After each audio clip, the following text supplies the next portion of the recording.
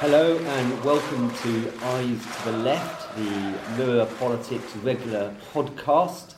My name is Jason Beattie, I'm Head of Politics at the Daily Mirror, and I'm joined today by Kevin Maguire, Executive Editor of Politics, my colleague Nicola Bartlett, and Jen Williams, a special guest appearance from the Manchester Evening News. We've just been listening to Jeremy Corbyn's leader's speech in Brighton, and we're now going to digest and talk around what we've heard and what we thought of it, and what else we liked at the party conference here.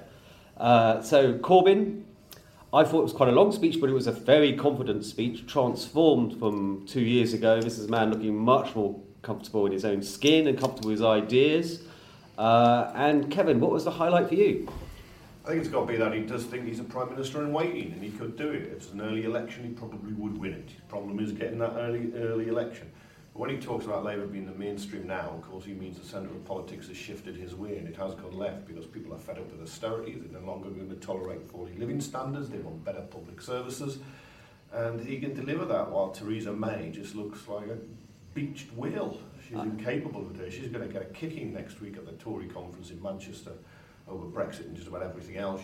She's going to be out of office at some point, while Corbyn is on the rise. Total command now of his party. He's got a better grip on the machine, and the members are more enthusiastic about him than they ever were about Tony Blair. I know, it was really fascinating. You picked on, I thought, was the key phrase of the whole speech. We are now the political mainstream. He's not trying to take Labour to the centre ground. He's asking the centre ground to move to Labour. It's a bold gamble, this, though. You know, we've had years of Blair, trying to say, we've got to move towards Tory territory. He's saying we're not doing any of that. We're not ducking and diving. This is what we believe in. Yeah, but he's incapable of changing, really, because he believes what he believes, and he's believed it for 40 years. But it's interesting. You go to the last election and you look at the proposals, which were going to be the biggest increase in taxes since 1945, the biggest extension of public spending since 1945, and yet Britain would have still only been about Canada, if you look at it in terms of spending and taxation. So it sounds really bold, but it's actually only particularly bold. And that manifesto, I suspect it was compared to, say, Harold Wilson's, never mind Clement Attlee's, wouldn't look so good. And it's because Britain has been pushed so far to the right, and going all that way through Thatcher, then Major, then Blair and Brown, only a few corrections, and then you had Cameron coming in. Whatever he talked about his fuzzy trees and so on, he was actually very, very right-wing, Cameron. And what, Nicola, what did you think of the way he kind of took the attack to the Tories right at the beginning of the speech? I think he looks much more confident than we've seen Corbyn in the past on the back of that election results. They keep reiterating that they didn't win, but I think there's a few people around this conference hall who kind of feel like maybe they did. Yeah, that has been the thing we didn't dare say. But we're all very, very jubilant, very upbeat, very enthusiastic, but you don't really want to break it to them at some point, actually, because the Conservatives were the largest party. Yeah, I don't want to burst their bubble just yet, but I think he was very keen on presenting this message of unity, about a united party, which obviously is a huge contrast to last year's conference, when the atmosphere was completely different, much more fractious. And he was almost kind of teasing May with this idea that we're united and you are actually the party that are having spats and have a divided cabinet. And actually focusing on her weaknesses, which in the past Corbyn's not been as good as honing in on what's wrong with the Tories. He's been more keen on just reiterating some of these positions that he's had, as you say, for 40 years. And I thought he was very cute where he turned May's slogans on her. So he turned the strong and stable on her, he turned the magic money tree on her. I think it would have been quite uncomfortable for them. Jen, what about you? Do you how do you think that'll go down with your readers in Manchester? Will they like it? I imagine that they probably will like quite a lot of what was in that. I think the problem is that he doesn't need to win Manchester, and it comes back to the same thing that we had at the election. We've got 5 Labour MPs in the city, 95 out of 96 councillors Labour and a Labour mayor.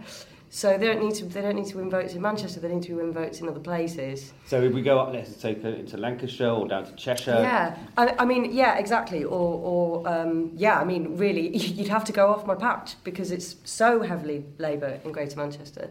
But I think it does For me, the key part of the speech was when he talked about centre ground having shifted. I think the question is how far the centre ground has shifted, and I guess that'll be tested next time we have an election, won't it? Yeah. And do you think the Conservatives will be worried about that speech? Well, elements I thought which were fascinating were where, he talks about public servants, they kind of, we don't just understand we understand their value. It's a line a Conservative Prime Minister or leader could never say, probably. I have a text from a Tory MP who's just binned me for dinner in Manchester at their conference. This is live, I think. It is live. This is good. But I made the point, Labour triumphalism, what will that mean for you? And he says, looking at the MP's WhatsApp link, I think Corbyn and co have had quite a healing effect this week. The danger is real, so the self-indulgence is stopping.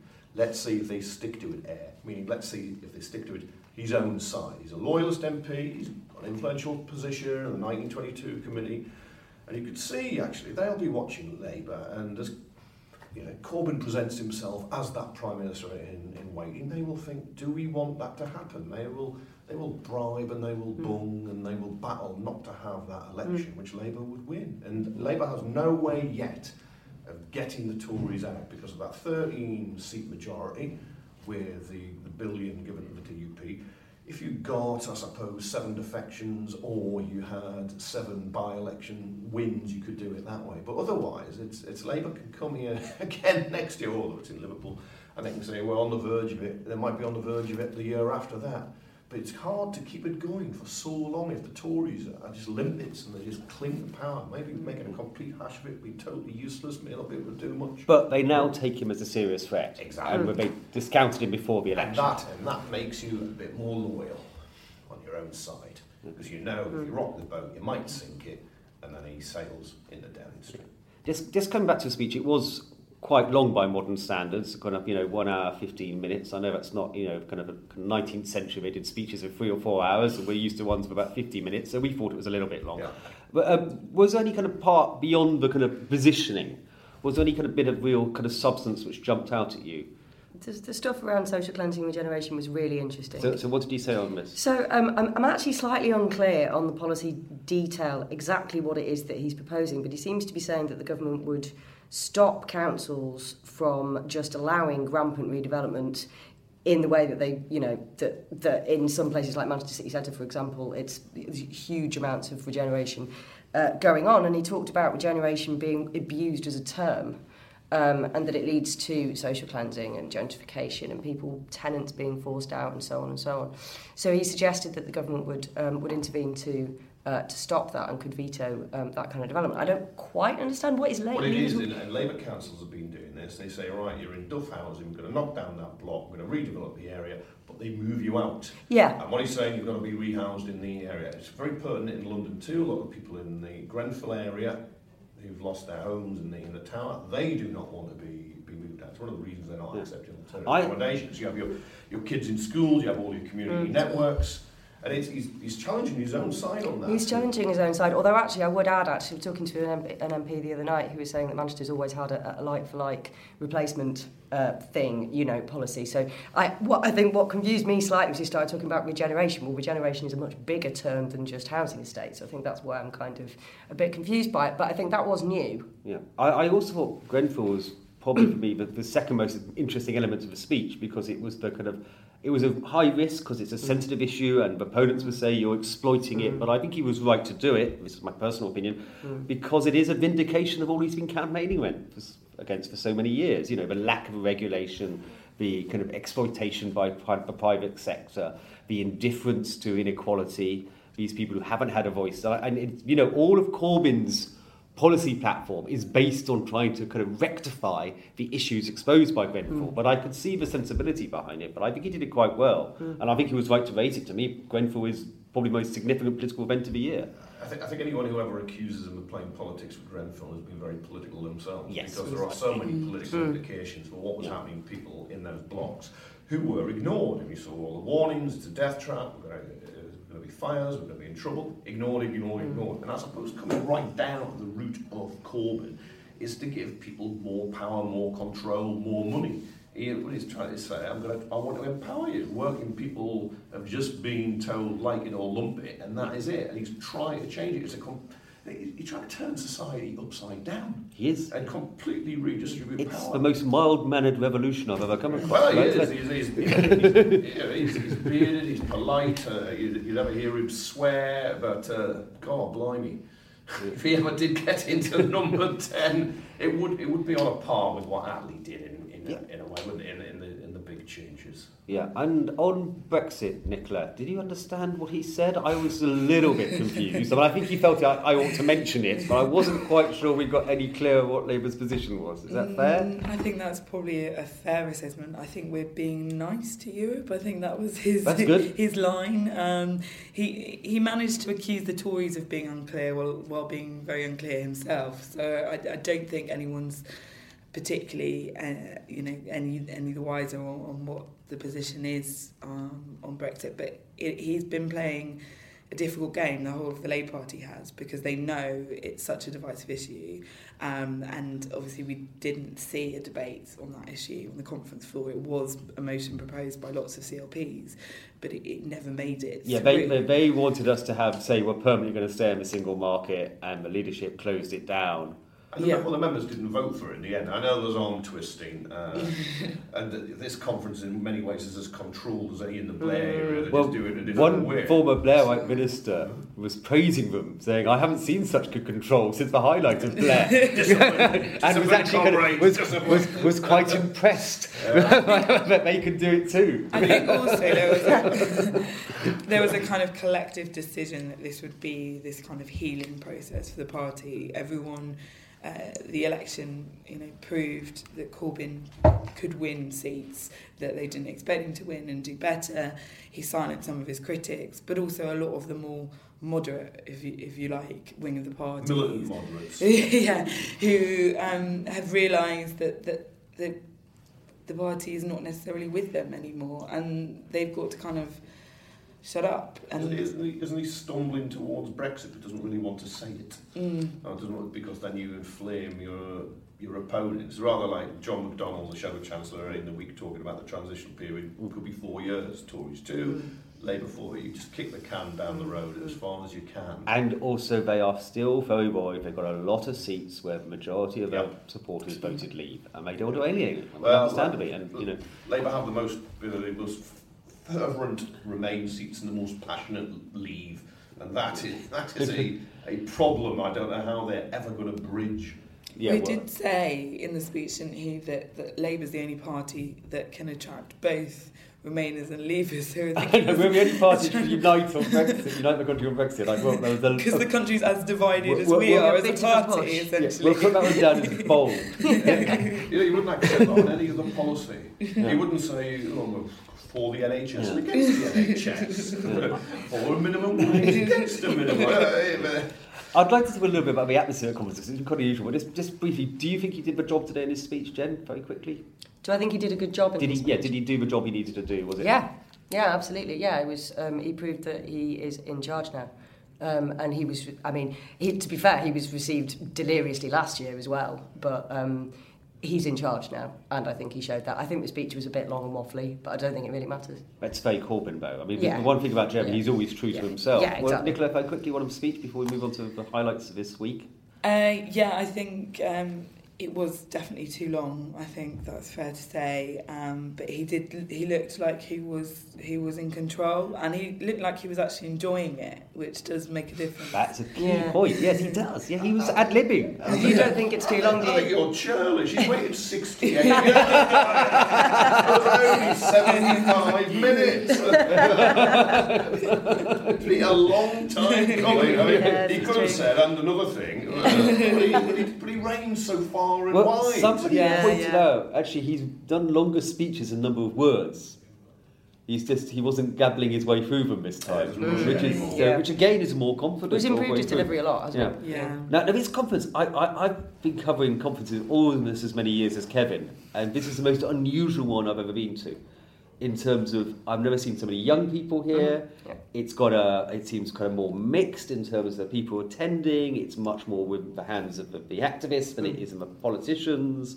And it's kind of, it's got a kind of slight feel of Glastonbury, a slight feel of a kind of Waterloo Road. It's got a slight feel of kind of Westminster. It's quite unusual, isn't it? Can you remember one like it, Kevin? No, I remember enthusiasm, but you'd have to go back to 97 when Labour actually won an election for that. But it's become a political festival. It's a left-wing political festival with all the fringe meetings, both in the secure zone where you need a pass and outside, and people just flock to it now. And you're right, it's younger.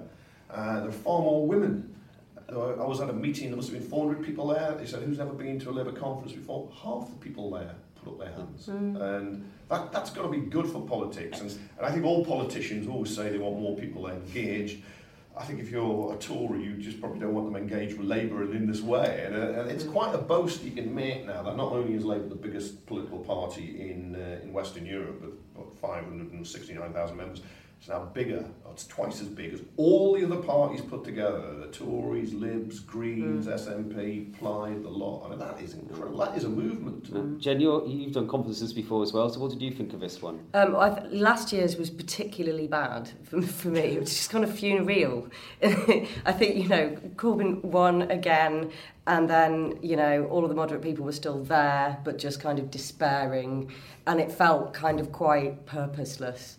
So I think the contrast couldn't be more to last year. It feels like a different party almost. It does. It's completely transformed. And Nicola, is this your first conference? This is the first conference. And what did you think of conference? It's nothing. It's like nothing else we've been to before. I think my biggest kind of observation would be that because you've got these young people and these people who are new to the party, they don't sort of just follow the rules blindly. They're questioning everything.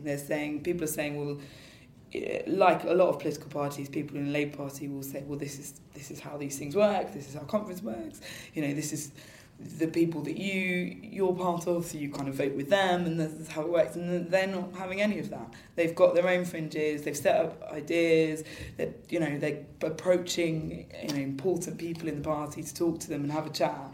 And the energy is just incredible. Would you pay to come if you weren't paid to be here? 100 and what is it?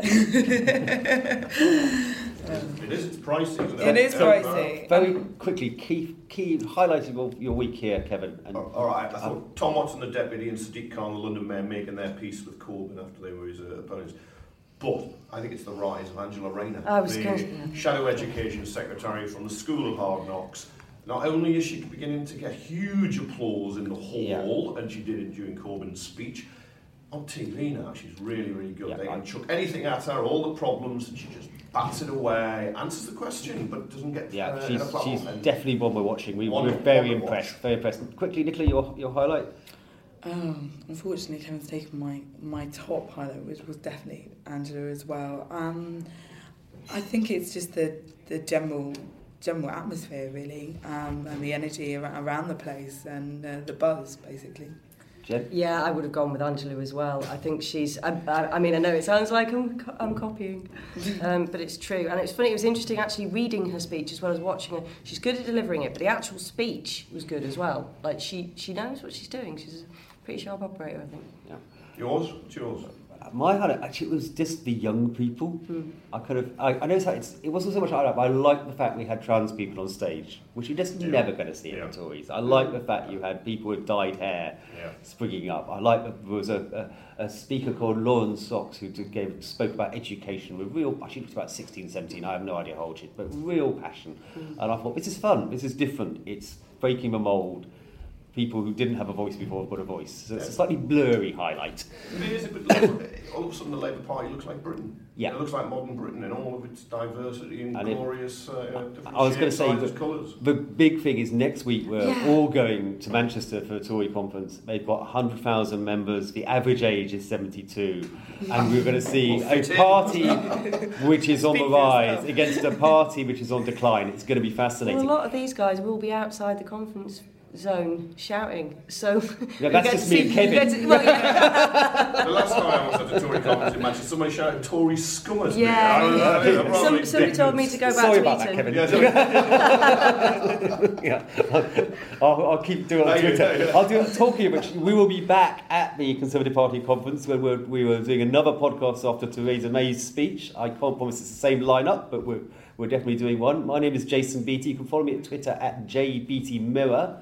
Jen's on Twitter on... Jen Williams, MEN. On Nicola R. Bartlett. Kevin_Maguire, MAGUIRE. And don't forget all the latest politics news is on our website, and I always get this wrong, it's www.mirror.co.uk/politics. Thank you for listening.